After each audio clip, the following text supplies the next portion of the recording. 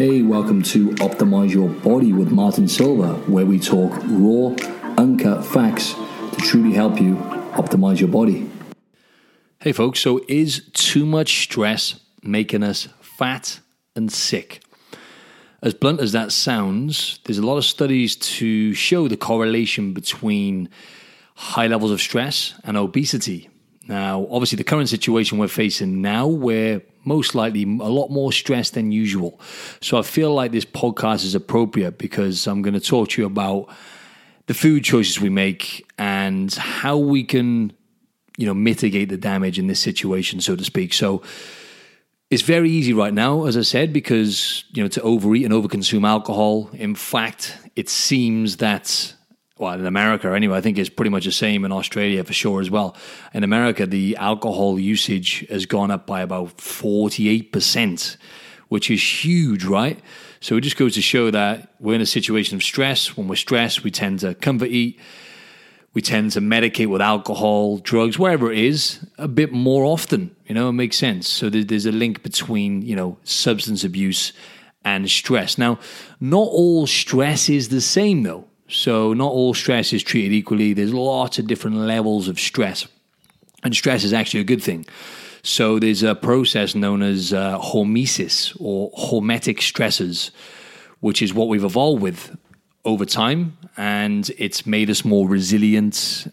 And these stresses are actually really good for us in small doses, or low dose stimulation, as they call it. So, for example, dietary restriction. So we know that when you cut back on calories, and you tend to, or calorie restriction, whatever you want to call it, cut back on calories, you create a calorie deficit.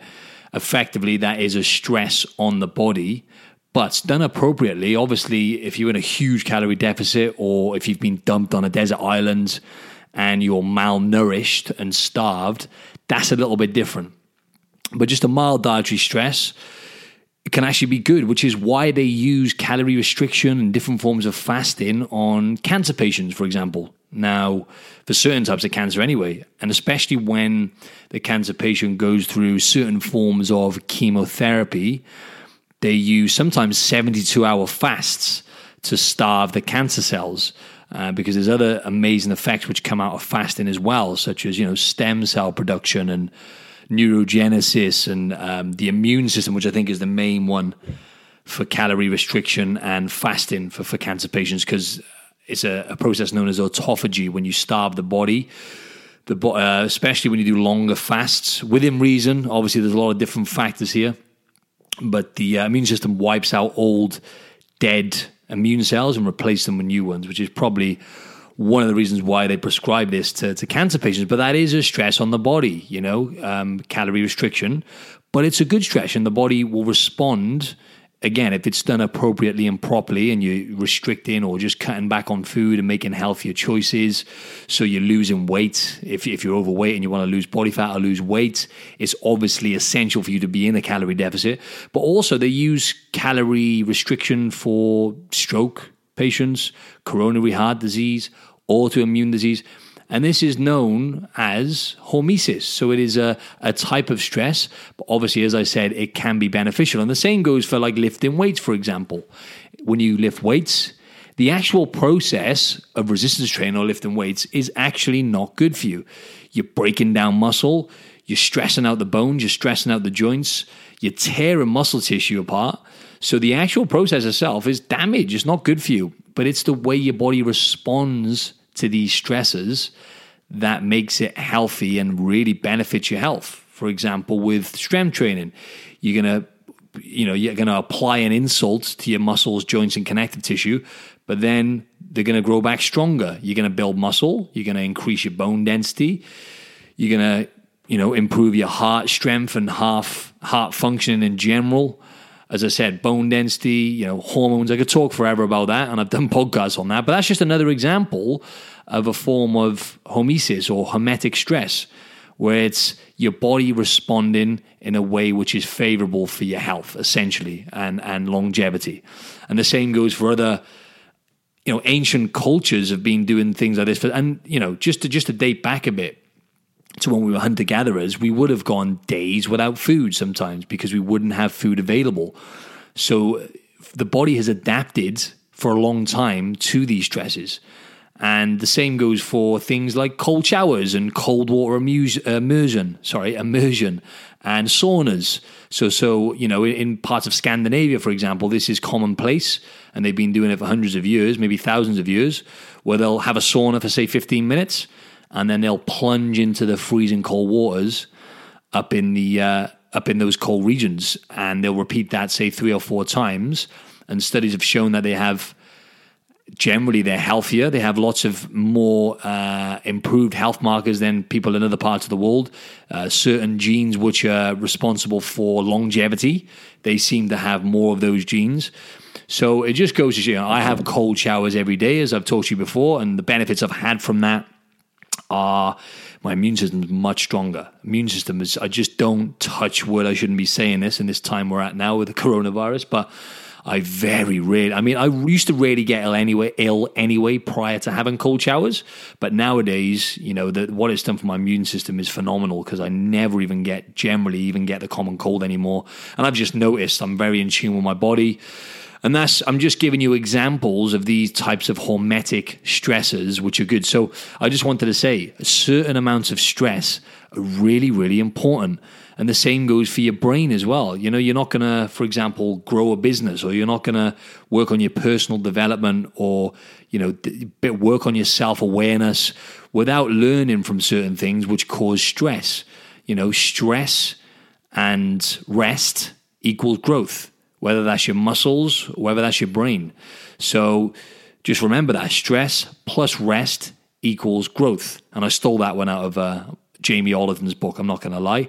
Jamie Oliver's book, a little plug here, it's called Meltdown. I had Jamie on my podcast recently, but that's just an example. Stress is essential, but we have not evolved. On the flip side, we haven't evolved with the type of stress where it's constant like it is in this day and age. Modern day humans, we're faced with a lot more stress. It might not be stress at a high level like it was when we were hunter-gatherers. We actually evolved, say 50 to 70,000 years ago, where we would experience extreme levels of stress. We get a rush of the stress hormones like norepinephrine and cortisol, which would put us into that fight or flight state if there was a tiger about to attack us, for example. And we would either survive or we'd get eaten by the tiger. It's as simple as that. And that's how we evolved back in the day, and that's how we were programmed. Up until now, humans, and obviously we adapted to that, hunter-gatherers adapted to that and survived, and we wouldn't be here without that adaptation. And the body, humans, or the body is an adaptation machine. I've said this before, but the body will adapt to pretty much anything you throw at it. And it's not always going to adapt in a good way, but it'll do its best to survive, right? And fast forward into this day and age, now we are faced with this continuous, more of a low to moderate level of stress where we're sat down for too long. This is, sitting is known as the new smoking now, because of the damage it does to us when we're sat down for prolonged periods, not just to our body, but to our mental health. And we're now having to adapt to this. We're adapting to being sat or rounded in front of a computer or slouched over an iPhone or a tablet for hours and hours on ends. And this is not good for the body. And this is a level of stress. And then another example of a moderate level of stress is when we are driving, for example, even just driving your car. Obviously, that's not going to be the case now. I'm probably driving a lot less with the current situation we're in. But when you're driving, that's another level. That's another example of stress. Alcohol, smoking, all of these things. Well, actually, they're more extreme stresses, but especially smoking. But it's just an example of these types of stresses now we're faced with, and we're trying to adapt to that now. And the problem is now, obviously, there's a big link, like I said, to between stress, high levels of stress, and certain stress hormones like cortisol and obesity. And we're facing an obesity epidemic. We're facing a mental health epidemic, where the suicide rate is higher than it's ever been. We're also facing an epidemic of sickness, and we're sicker than we've ever been. So essentially, we're fatter and sicker than we've ever been, as grim as that sounds, right? And the modern day stresses we're facing are playing a huge part in that. So let's talk a bit more about the science behind it. So right now, we're facing a time where we're working from home and we've got even more food, in case we didn't have more food available to us, in case we didn't have enough food available to us, should I say, that before this crisis. Now we're faced with the fact that we're next to our fridge all day. We're getting bored. We're getting more stressed potentially because of the situation. A lot of us are more stressed anyway. So then, like I said, people are turning to alcohol more than usual now. And, stressed people tend to sleep less. They tend to exercise less, tend to drink more alcohol. And all of this can lead to weight gain, and it can essentially make us fatter, right? So let's talk about the science and the hormones which cause this. Now, cortisol is one of the main stress hormones, and studies do show that there's a big link between elevated cortisol levels and obesity or weight gain, especially around the midsection, around the abdomen. It's very interesting, actually, especially with women. It does happen with guys as well, and there's studies to show this with guys. But with women, more so, they tend to store high levels of cortisol are related to high levels of body fat around the midsection and around the internal organs. Same with the guys, like I said, but the main studies I've looked at, the main study I looked at was done on women. So high levels of cortisol generally means more body fat around the abdomen and around the organs, which is the worst place. Really, you want to have body fat for obvious reasons, because the internal organs are essential for survival, right? So all that being said, certain hormones are put out of whack. When we have high levels of stress, like cortisol, we tend to release other hormones, and it puts other hormones out of balance. Now, insulin levels generally are going to be high when we are making not necessarily when we're making poorer choices and we're eating more regular, we're eating more sugar. Generally, our insulin levels are going to be higher, which obviously insulin is released from the pancreas and regulates our blood sugar levels. So when we consume sugar, effectively insulin wipes the sugar out of the blood, or that's the job of insulin anyway. But when we've got high cortisol and high insulin in the blood, this is linked to weight gain. And there's another important hormone as well, and studies have shown this.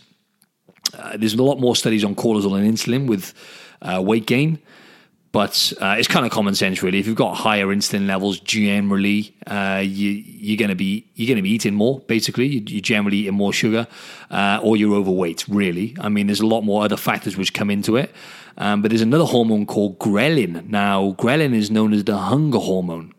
So the stomach or the gut releases ghrelin, and it sends a signal to our brain telling us it's time to eat. And as I said, it's the hunger hormone. Now, ghrelin levels increase when we're more stressed as well. So we tend to make poorer choices with our food. Now, and obviously alcohol as well. Now we're tending to drink more as well. Alcohol inhibits our choices, or inhibits our, should I say, we kind of lose our inhibitions is what I'm trying to say when we drink more alcohol. And we all know, I can definitely attest to this. When I drink alcohol, I tend to make poorer choices with food, and I crave certain foods. And I'm sure a lot of you can identify with that. So that's another thing to pay attention to here as well. Like, drinking alcohol is obviously going to affect our food choices, right? But generally, what I'm trying to say here is, I guess the overarching point here is the choices we make when we have high levels of stress are not going to be ideal with food. And the time we're facing now, we've got more food available to us. We've got the fridge right next to us. We're eating out of boredom. We're comfort eating. And it's just interesting how some of the research, let's talk about some of the research and studies, because I can talk about my experience and my experience with clients. And what I do know is unless I put things in place to manage my stress, or for my clients to manage their stress, it can be, we can have detrimental results, because, like I said, we tend to turn to things like alcohol, sometimes even drugs, and food to escape. It's a form of escapism. It helps us escape from that stress. Now, research does suggest, which is quite interesting, a gender difference in stress coping behavior, with women being more likely to turn to food and men to alcohol and smoking. Actually, there was a Finnish study done that included over 5,000 men and women, and it showed that obesity was associated with stress-related eating in women but not men, which, I mean, it's not really that shocking. I guess a lot of us tend to, we tend to know this and identify with this, that it just, I don't know where this came from, but it seems like women, I don't think this is personally, based on my experience, I think men are just the same in this sense, but for some reason I think women, maybe they tend to crave more chocolate or wherever it is, based on my experience anyway, having coached as a personal trainer, predominantly women, although online I train more men, I would say. I've noticed women tend to just crave sweeter stuff, maybe more chocolate and stuff like that. But look, I'm going off on a bit of a tangent there. It's probably not that relevant. But the Finnish study showed that generally women showed it was more of a link between obesity and stress-related eating in women, but not as much with men. But as I said, men generally turn to drugs, alcohol, and smoking a little bit more generally. Now, obviously there's it's multifactorial. This is going to change in different locations and areas. You know, who knows what's going on in Finland, but it's definitely food for thought. And also, you know, how much cortisol people produce in response to stress may also factor into the stress weight gain equation. That's what they call it. Obviously, stress-related weight gain, right? So like I said, all the stuff I talked about, the choices we make when we're stressed tend to not be ideal a lot of the time. Now, in 2007, British researchers designed a study, it was actually a genius study, which showed that people who responded to stress with high cortisol levels in an experimental setting were more likely to snack in response to daily hassles in their regular lives than low cortisol responders. Now, that's interesting because generally what that is saying is people with high cortisol levels generally, you know, more, you know, because there's other factors as well, like genetics, which, you know, make us respond differently to stress. Genetics play a big part in this as well. It's not all just, you know, the choices we make and the stuff we put in our body, although that is a huge part of it.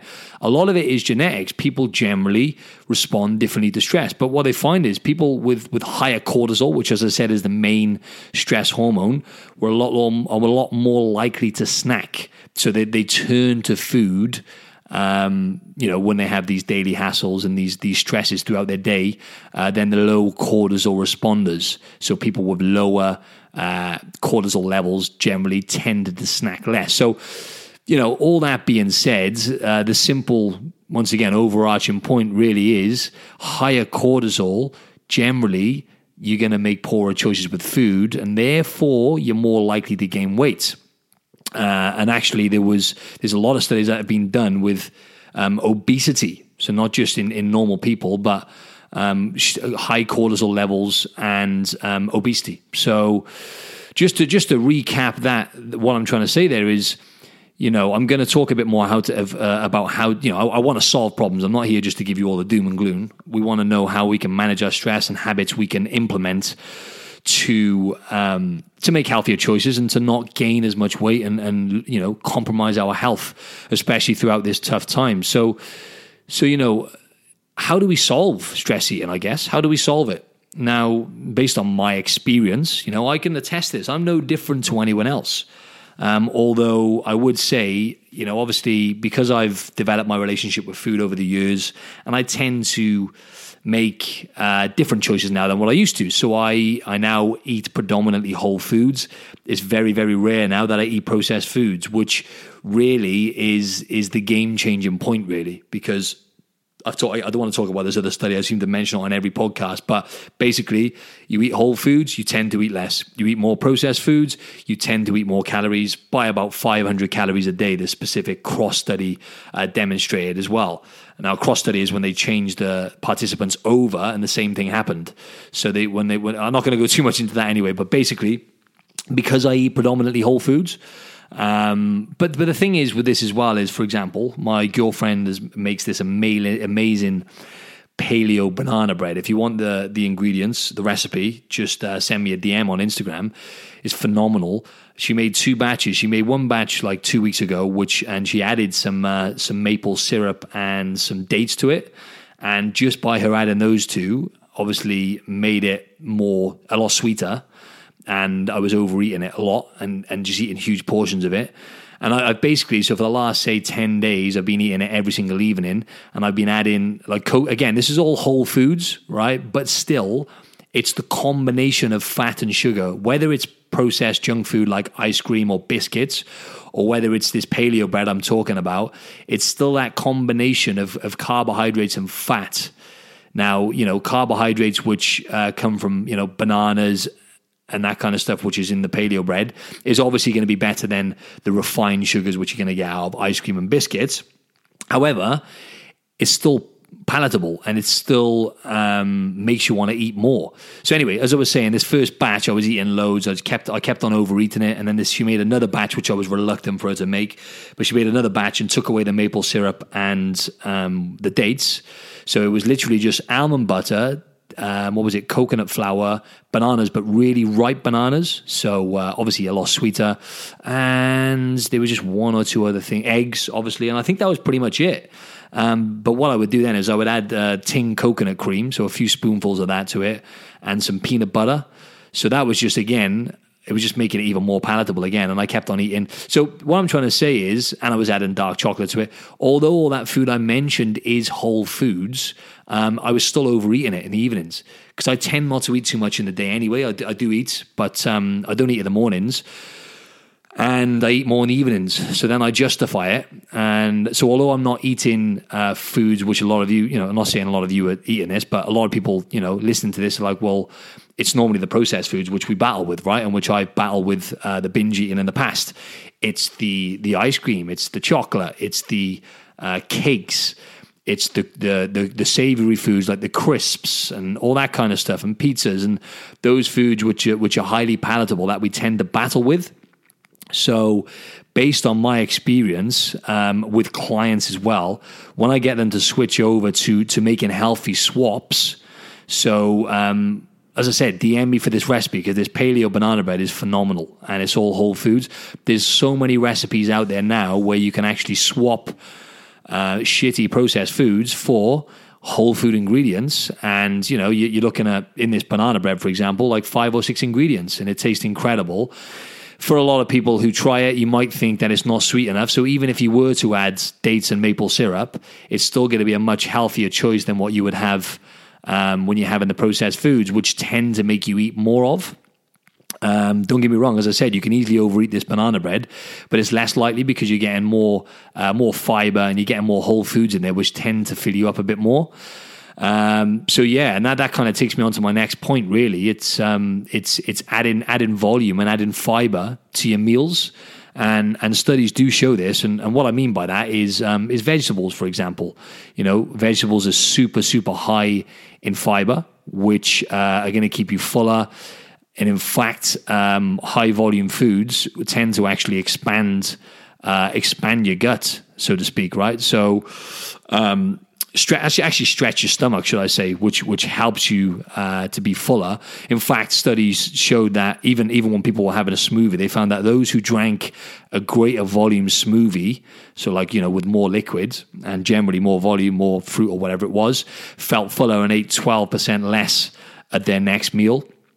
So like I said, an easy way to add volume to your meals is by increasing, the calorie content, by having higher fiber foods, like vegetables, which tend to have a low calorie density.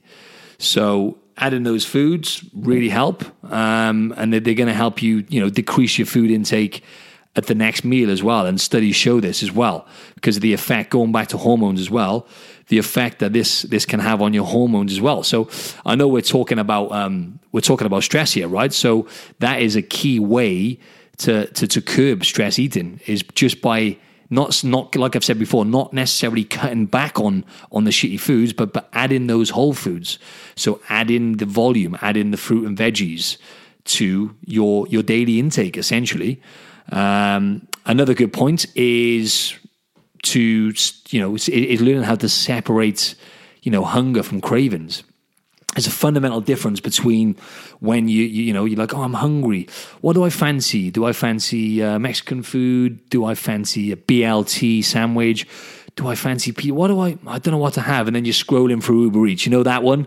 You're on your couch watching Netflix, scrolling through Uber Eats, and you're like, Well, that is not hunger, right? That's a craving. So it's a simple thing, but it's very important to know when you're actually hungry and when you're not. So most of the time it is cravings, and based on my experience with clients, there's a few little tricks there. When you do, we're going to be, these door-to-door companies are going to be getting sales through the roof now, right? At the time we're facing right now, where we can't actually eat out of restaurants.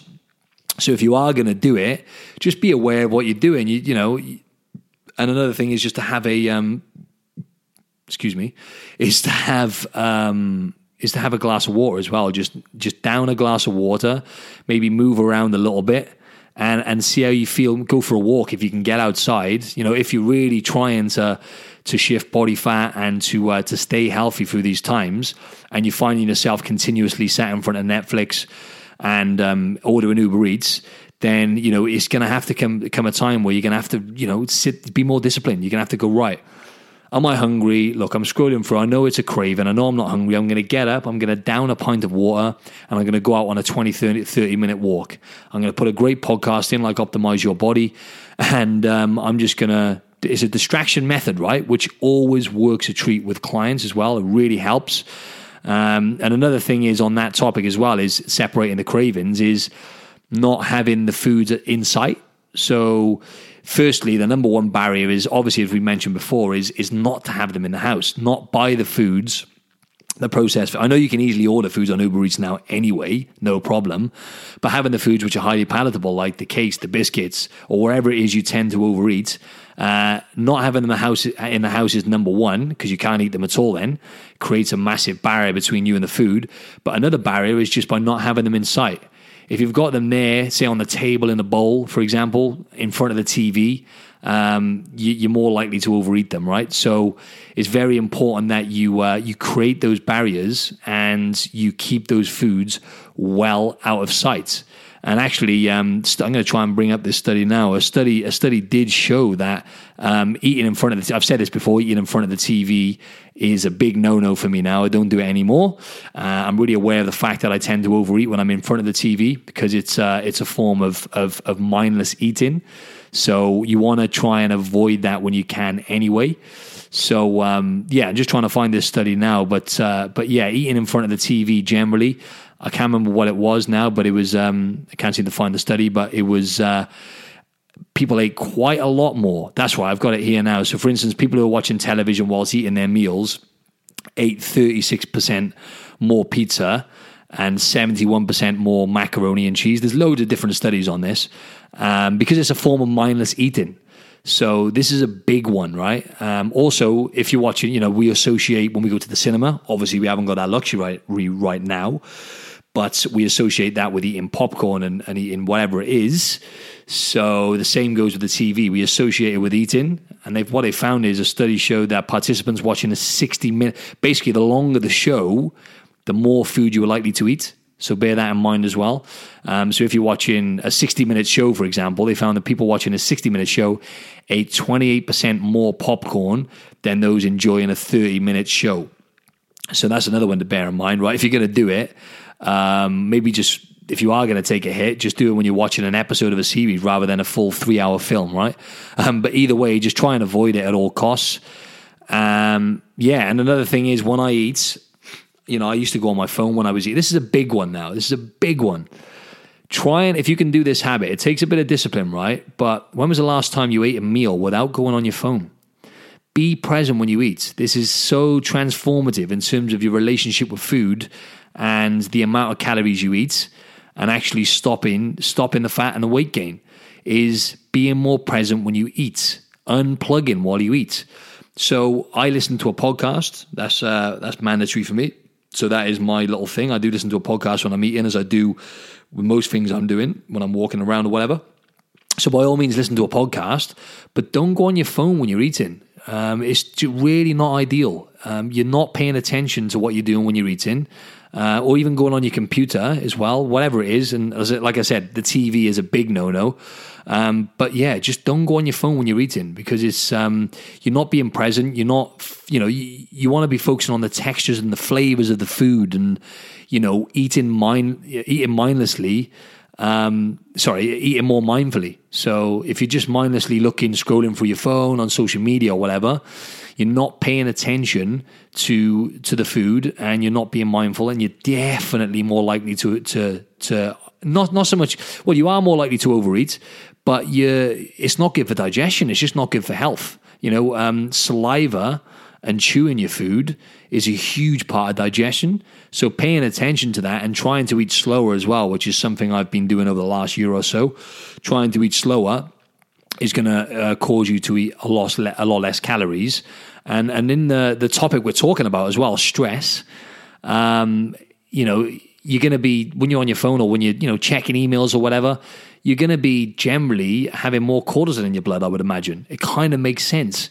And there's some interesting studies done as well on Mediterraneans and the Mediterranean diet, and how they have a similar issue with obesity and people being overweight, but they have a lot less diabetes. And I'm sure there's some studies to show that they find that they have, or I'm not sure if there are studies on this, but there's allegations from really intelligent people and experts who say that it must be to do with the fact that they sit down, they eat their meals with their families, have a glass of wine with their meal. Maybe that helps them unwind a bit. They're communicating, the social gatherings, and this is a big thing now, right? But the social cleansing side of having relationships with people is a massive thing in terms of managing stress and lowering stress levels, communicating. And I know that's something that is going to be a big test for us right now. But that, without going off on one too much, that's what they find with Mediterraneans. They haven't got the levels of diabetes. So there must be something to do with the stress when we're just mindlessly eating. In that stress state in front of our computers, or when we're on the go, walking around, rushing from meeting to meeting and getting food in while we can. Whereas, the Mediterraneans are sitting down, they're socializing, and obviously there's also lots of other factors which come into it as well. But that's just an example of helping you basically not eat as much and, just unplugging whilst you eat, essentially. Also, another point is just being aware of health foods as well, on ingredients. I'm talking about, by the way, all these points are just to help you not eat, tips to help you not eat mindlessly, because that's a big thing right now. We're in a more stressed state.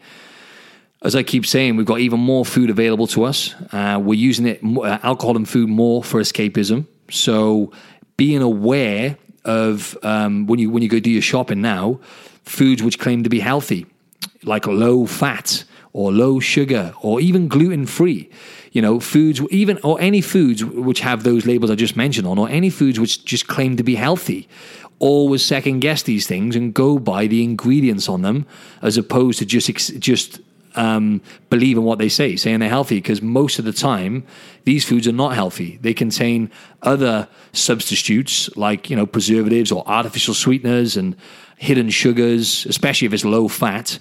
So don't fall for buying these so-called healthy foods, because they're still processed foods and they still tend to make us eat more, as opposed to either making a healthy swap and looking for paleo recipes, for example, or just whole food healthy swaps, which are going to satisfy your sweet tooth, for example, making cakes which are made out of ingredients, or just buying cakes in stores which have natural whole food ingredients, and ideally just don't have loads of ingredients, like don't have a list as long as my arm, which most of these so-called healthy foods do tend to have.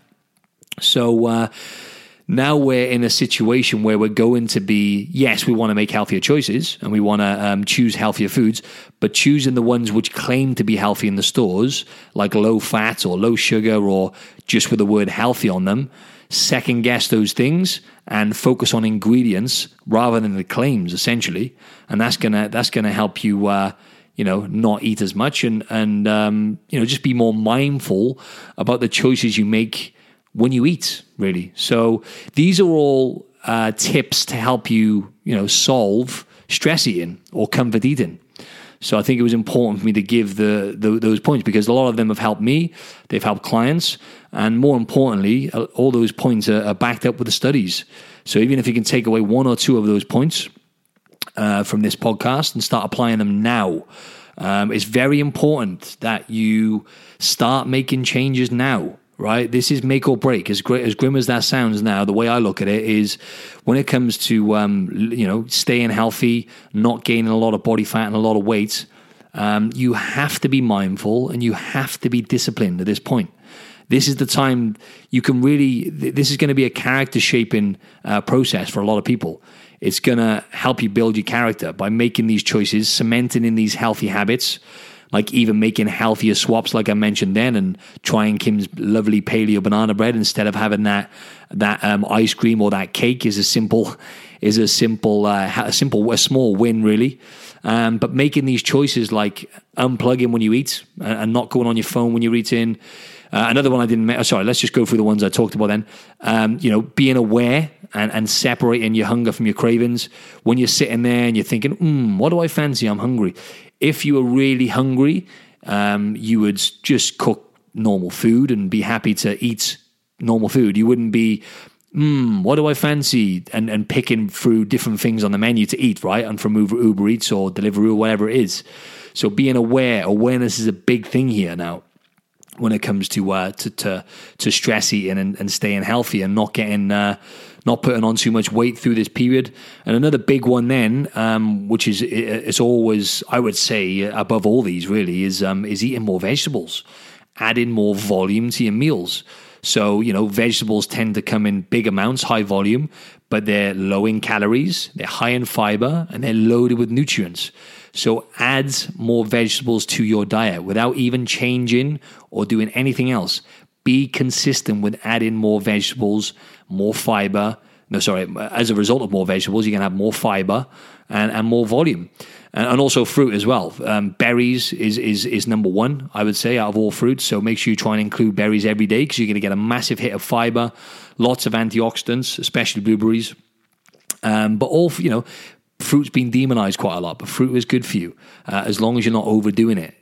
Fruits do contain a lot of sugar, which is why I'd say berries contain the least amount of sugar, the least amount of calories, and the highest amount of fiber and antioxidants. So I would say make the berries the go-to.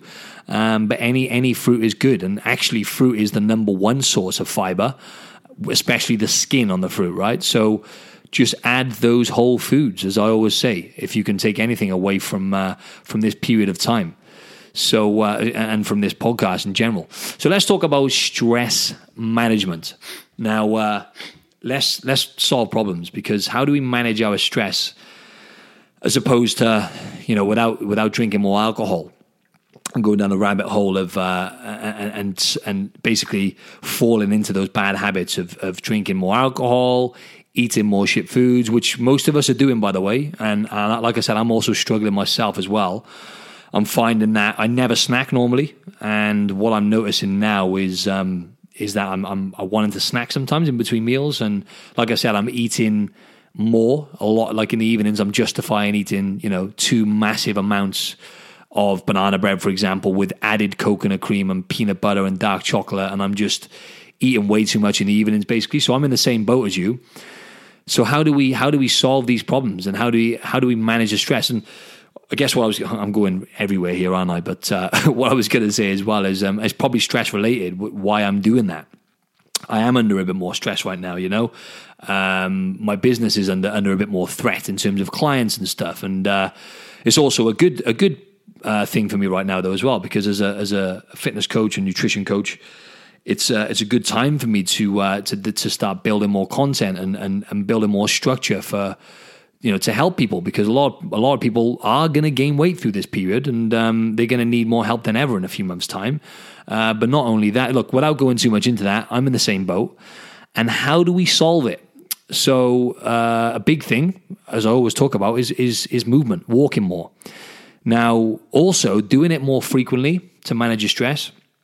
Now, walking. Even for fat loss as well. Let's talk about fat loss. The studies have shown that people who train, for example, rather than walking for an hour all at once in a day, people who break it up into 2 30-minute walks tend to burn more fat, believe it or not. Same goes for training as well.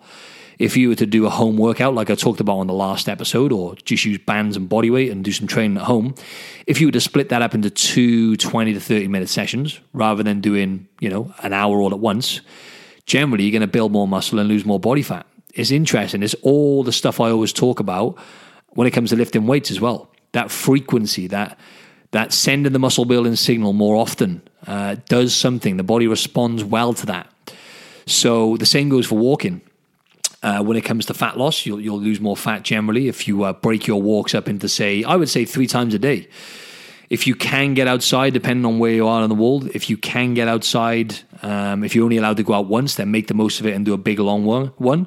But if you can break it up and do 3 walks a day, that's going to be even better. Yes, for fat loss, but also for, look, it is splitting hairs a bit with the fat loss thing. Generally, just moving more and burning more calories is what's going to contribute to you either managing your weights or losing body fat, or at least mitigating the damage of the food you're eating. But mental health, doing it more often. Studies have shown the benefits of even doing a 20-minute walk a day, and the correlation between, I think, even doing like 30 minutes of walking a day was related to like a 50% decrease in depression in one of the studies done here in Australia. So even if you break it up as well, it's going to be better for your mental health, because you're getting up, you're moving, you're getting the daylight, you're getting the blood flow to the brain, you're getting the lymphatic system working, which is really good for your health. You're seeing different humans, hopefully, as well, which is something which is really important right now. I know we can't touch and have proper human contact right now, so just by getting out and having eye contact and maybe smiling at the odd person makes us feel a lot better. So all of these things add up. So if you can frequently walk more, it's going to do you the world of good. And in fact, I'll run through a few little studies on. I want to really promote this on this podcast. I need to do a whole podcast on this. Movement is medicine, and it blows me away. I keep saying this on every podcast, but the reason I'm lean right now. I haven't put on any weights throughout this period, and I tend to manage my weight pretty well. And yes, that's because my metabolism is roaring because of the muscle mass I've built over the years and lifting weights. But it's mainly from the amount of activity I do. It's mainly just because I do 12,000 steps a day. It's really not rocket science. Walk more, right? Just do it. Because it's an absolute game changer. If you can shoot for over 10,000 steps every day, if you're someone who does less than that, aim high. But there's even studies to show that walking counteracts the effects of weight promoting genes. So like they found, the researchers looked at 32 obesity promoting genes, and this is in over 12,000 people as well. And they found that among the study, the participants who walked briskly for about an hour a day, what they found is so obesity promoting genes in over 12,000 people determine how much these genes actually contribute to body weight. And they discovered that among the study participants who walked briskly for about an hour a day, the effects of those genes were cut in half. So out of those 32 obesity promoting genes, those genes were cut in half in the participants who walked an hour a day more than the other participants, which is crazy. And also, this is a big one now based on what we were talking about with comfort eating and stress eating. I talked about this briefly on a recent podcast in terms of satiety. I talked about ghrelin earlier, which is the hunger hormone. Now, leptin is the satiety hormone. It tells us when we're full. And a recent study showed that about I think it was a 30-minute walk showed by doing that after eating. And I've talked about this millions of times as well. That's a massive habit I've developed, is walking after eating. Really helps digestion, but it also helps with, obviously, calorie burning, energy levels. But it mainly helps with satiety as well, because they found that this 30-minute walk reduced the triglyceride levels, which is the fats which build up in the blood, and increased leptin levels, which is the hormone which tells us we are satisfied after eating. And another study showed that it helps with the sweet tooth, walking. So a pair of studies from the University of Exeter in the UK found that a 15-minute walk can curb cravings for chocolate and even reduce the amount of chocolate you eat in stressful situations. And the latest research confirms that walking can reduce cravings and intake of a variety of sugary snacks. So get off your ass and walk. If you can't get outside, do it in the house. Put a podcast in, get on your phone, do a FaceTime. This is something I wanted to talk about actually in a minute. Do a FaceTime with family and friends. It's something I need to do more of. But especially through these times, I'm sure a lot of you are doing this anyway now. I hope you are anyway, utilizing the apps such as Zoom and doing group chats with mates or just one-on-one, calling friends regular. And when you do that, get up and walk in the house and do it. Pace back and forth in the house when you're doing it. So that's a great excuse to burn much more calories and improve your health. When you're chatting to your mates on FaceTime, get off your ass and walk. Also, believe it or not, walking reduces the risk of developing breast cancer, right? So I know I'm going off on one a bit here, right? But this is all important stuff you need to know. You need to know the power of walking, and you can share this to people as well, to people who you know struggling with their weight. Just tell them to walk more. Out of all the things that you can, all the habits you can develop, this is the easiest one because food takes a long time and it takes so much more, really, and so much more work, really, I would say, than just getting up and moving more. Walking reduces the risk of developing breast cancer. So researchers found that that any kind of physical activity blunts the risk of breast cancer. So an American cancer study found that people who walk 7 or more hours a week had a 14% lower risk of breast cancer than those who walk 3 hours or fewer a week. So that's roughly an hour a day again, right? So there we are. That's the sweet spot by the sounds of it, an hour a day. But if you can break it up into, say, 2 30-minute walks, ideally, that would be better. And even if you can do 3 30-minute walks, that 1 hour seems to be the sweet spot in terms of all the studies. So make sure you're walking for an hour a day. And that's going to get you towards 10,000 steps anyway, just by doing that 1 hour. And that's not including all the other movement you're doing to the fridge and back.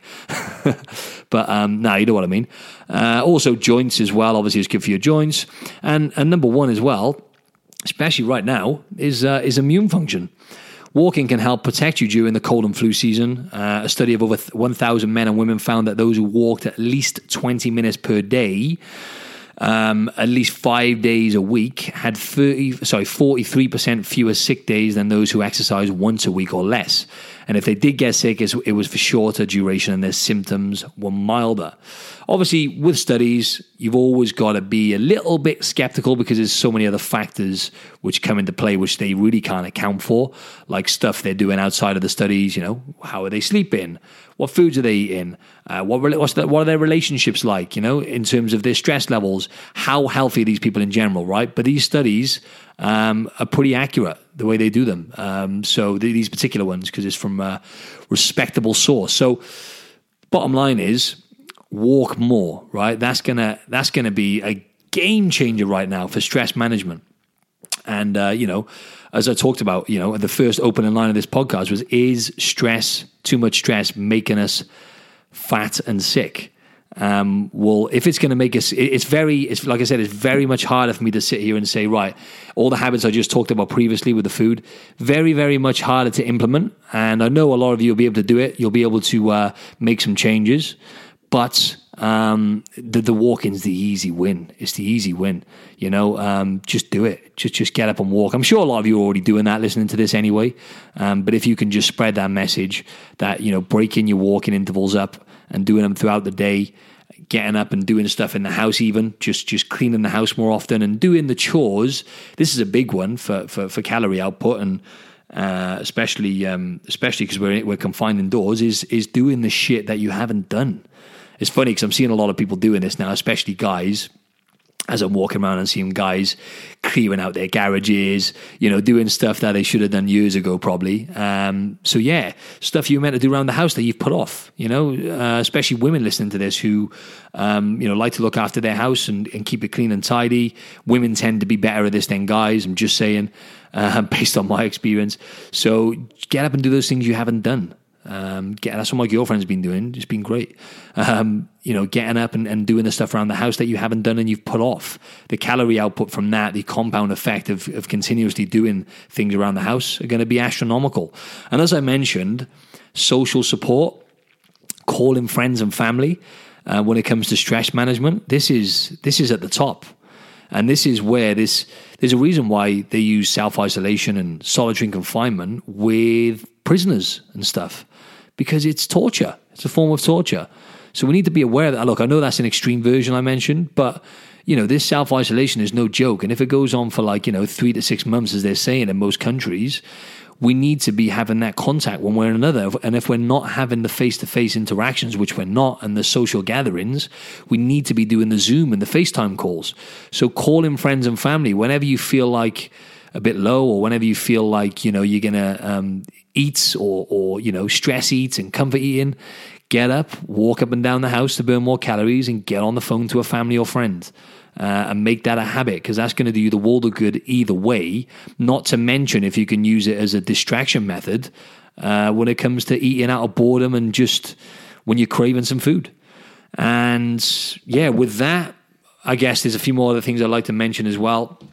Obviously, good sleep is number one, really. We mentioned that last time. Preparing yourself for a good sleep. So there's one thing where a lot of you listening to this might be going, oh yeah, well, I'm sleeping plenty, I'm getting 8 hours a night or whatever. It's not just about the duration, it's about preparing yourself for a good sleep. I've said this millions of times, but turning the lights down before bed and de-stressing and decompressing before you go to bed. I'm not going to stand here and preach from the rooftops, because I'm actually pretty terrible at this lately. I put my blue light blockers on, I turn the lights down, but I'm on my phone and computer till too late doing work or wherever it is. Tonight is a Saturday today as we speak, and I'm going to be more strict because my phone locks me out on a Saturday. I've got it set in the settings to lock me out, which is great. But that's a game changer, really. When I do it, I feel completely different in terms of my stress, my food choices the next day. So get the pink Himalayan rock lamps. They're inexpensive. You can buy them online. Get a few of them scattered around the house with the candles, and have the low lights at least 2 hours before bed, and wind yourself down. Even if you can do it a few times a week, that's going to work wonders for your stress management. Also, meditation. Again, I'm not going to preach too much about it because I don't do it myself, but I have done it. I've gone through bouts of doing it, and I do implement the breathing techniques I've learned from meditation. It's really not rocket science. I would recommend downloading the app Headspace. I think that's the best app I've used for meditation. Really good, really helped for me for the period of a few months. And I believe at the time it was free anyway. You get about 10 sessions for free, I think. Download the app Headspace. Another good one is Breathe. Meditation has been proven to be probably the best thing when it comes to a technique and a practice for reducing stress. I wouldn't say the best thing. Next to like exercise and good sleep, they're all going to be fundamental when it comes to stress management, but meditation's a big one. And as I said, Headspace was my favorite app for that. And then just the simple things like the hydration, looking after your gut health by eating plenty of fiber. So get those veggies in, get the whole foods in. Also like avocado as well. That's it's a superfood. It's loaded full of fiber and healthy fats, potassium, and all those kind of things. I just wanted to include that because people forget about avocado when I say fruit and veg. So yeah, gut health, we all know that, 80% of the serotonin receptors, as I mentioned on the last episode or the one before, 80% of the serotonin receptors, which are the feel-good, serotonin is the feel-good chemical, they're located in the gut. So we know how important gut health is for stress management. And also a big one is related to meditation, but breathing. This is something I forget about. And when I do it, when I feel stressed and overwhelmed, which is happening quite a lot lately, I take some deep breaths. I take 6 deep breaths, and your heart rate is forced to slow down, and you just feel much less stressed straight away, at least temporarily. So breathing's a big one. If you can just take anything away from this when it comes to the breathing and meditation, take 6 deep breaths. Only take you 30 seconds. Whenever you get super overwhelmed and stressed, deep breaths in through the nose, out through the mouth, about 5-6 seconds per breath. And it really helps. That's something you really want to focus on is we don't think about breathing. We don't even think about breathing. And it's one of the best things you can do to reduce anxiety and stress is just focus your attention on your breathing. And that's what meditation helps with as well. It helps you focus on that and being present. Hydration is a big one as well. Obviously, don't need me to tell you that, but that's something that people forget about, especially through these times. We're eating more and we're mistaken. That's a big one. We mistake hunger for thirst. Drink more water. I know a lot of you listening to this, but probably maybe even drinking a bit less right now because, I don't know, a lot of you listening to this are quite advanced with your fitness and training actually, but hydration is a big one. So aim for at least 2 to 3 liters a day. of pure water, and then obviously tea and coffee on top of that or whatever. And that's a massive one for stress. Obviously, the body's 70% water. So they're the simple but effective ones, really. And they're, as I always say, they're the big rocks. Forget about the little pebbles and the stuff which doesn't matter and doesn't make a big difference. Focus on the big rocks. Exercise, good sleep, nutrition, plenty of movement, which comes under exercise. And obviously relationships is the next pillar of health. So get on the calls and get that social support from friends and family. Connect with your friends and family, and whilst you're doing that, move as well. There we are. That's a win. And with that, stay tuned for Tuesday, because Tuesday I'm going to be releasing an amazing episode with a guest I had on who was actually on the Joe Rogan Experience a few months ago, which is the biggest podcast in the world. And I'm a massive fan of Joe Rogan, and I found out about this guy Ash Dykes through the Joe Rogan Experience podcast. And he is a fellow Welshman, so he's also Welsh. So I had him on the show the other day, and that is going to be live on Tuesday. This guy has broken 3 world records. He walked the whole length last year. He broke his 3rd world record at the age of 28 or 29, and he walked the whole length of the Yangtze River in China, which is 4,000 miles long. It took him a whole year. It took him a year to do it. And some of the stories he has and the mindset behind what that guy has achieved is going to be so valuable for you. So make sure you tune in on Tuesday to that episode. I won't tell you too much, right? He also broke 2 other amazing world records. I won't go too much into it, but you have to tune into this episode coming up on Tuesday. And if you could share this episode with people, I forget to mention this, please share this episode or any episodes you've benefited from. Please share them with friends and family, and spread the love, really, right? Because I want to keep this podcast growing. I want to reach more people. I want to keep having an impact on people, and I can't do that without my audience. So thank you very much for listening. Share the episode. If you liked it and you haven't already, please give me a rating and review on iTunes. And last but not least, if you're looking for online nutrition and fitness coaching, then please drop me an email. The email address is admin@optimizeyourbody, all one word, .com. That's admin@optimizeyourbody.com. Or you can just send me a direct message on Instagram. And if you're not following me on Instagram, go and follow me at Martin Silva Fitness. So my handle is at Martin Silva Fitness. Have a great day.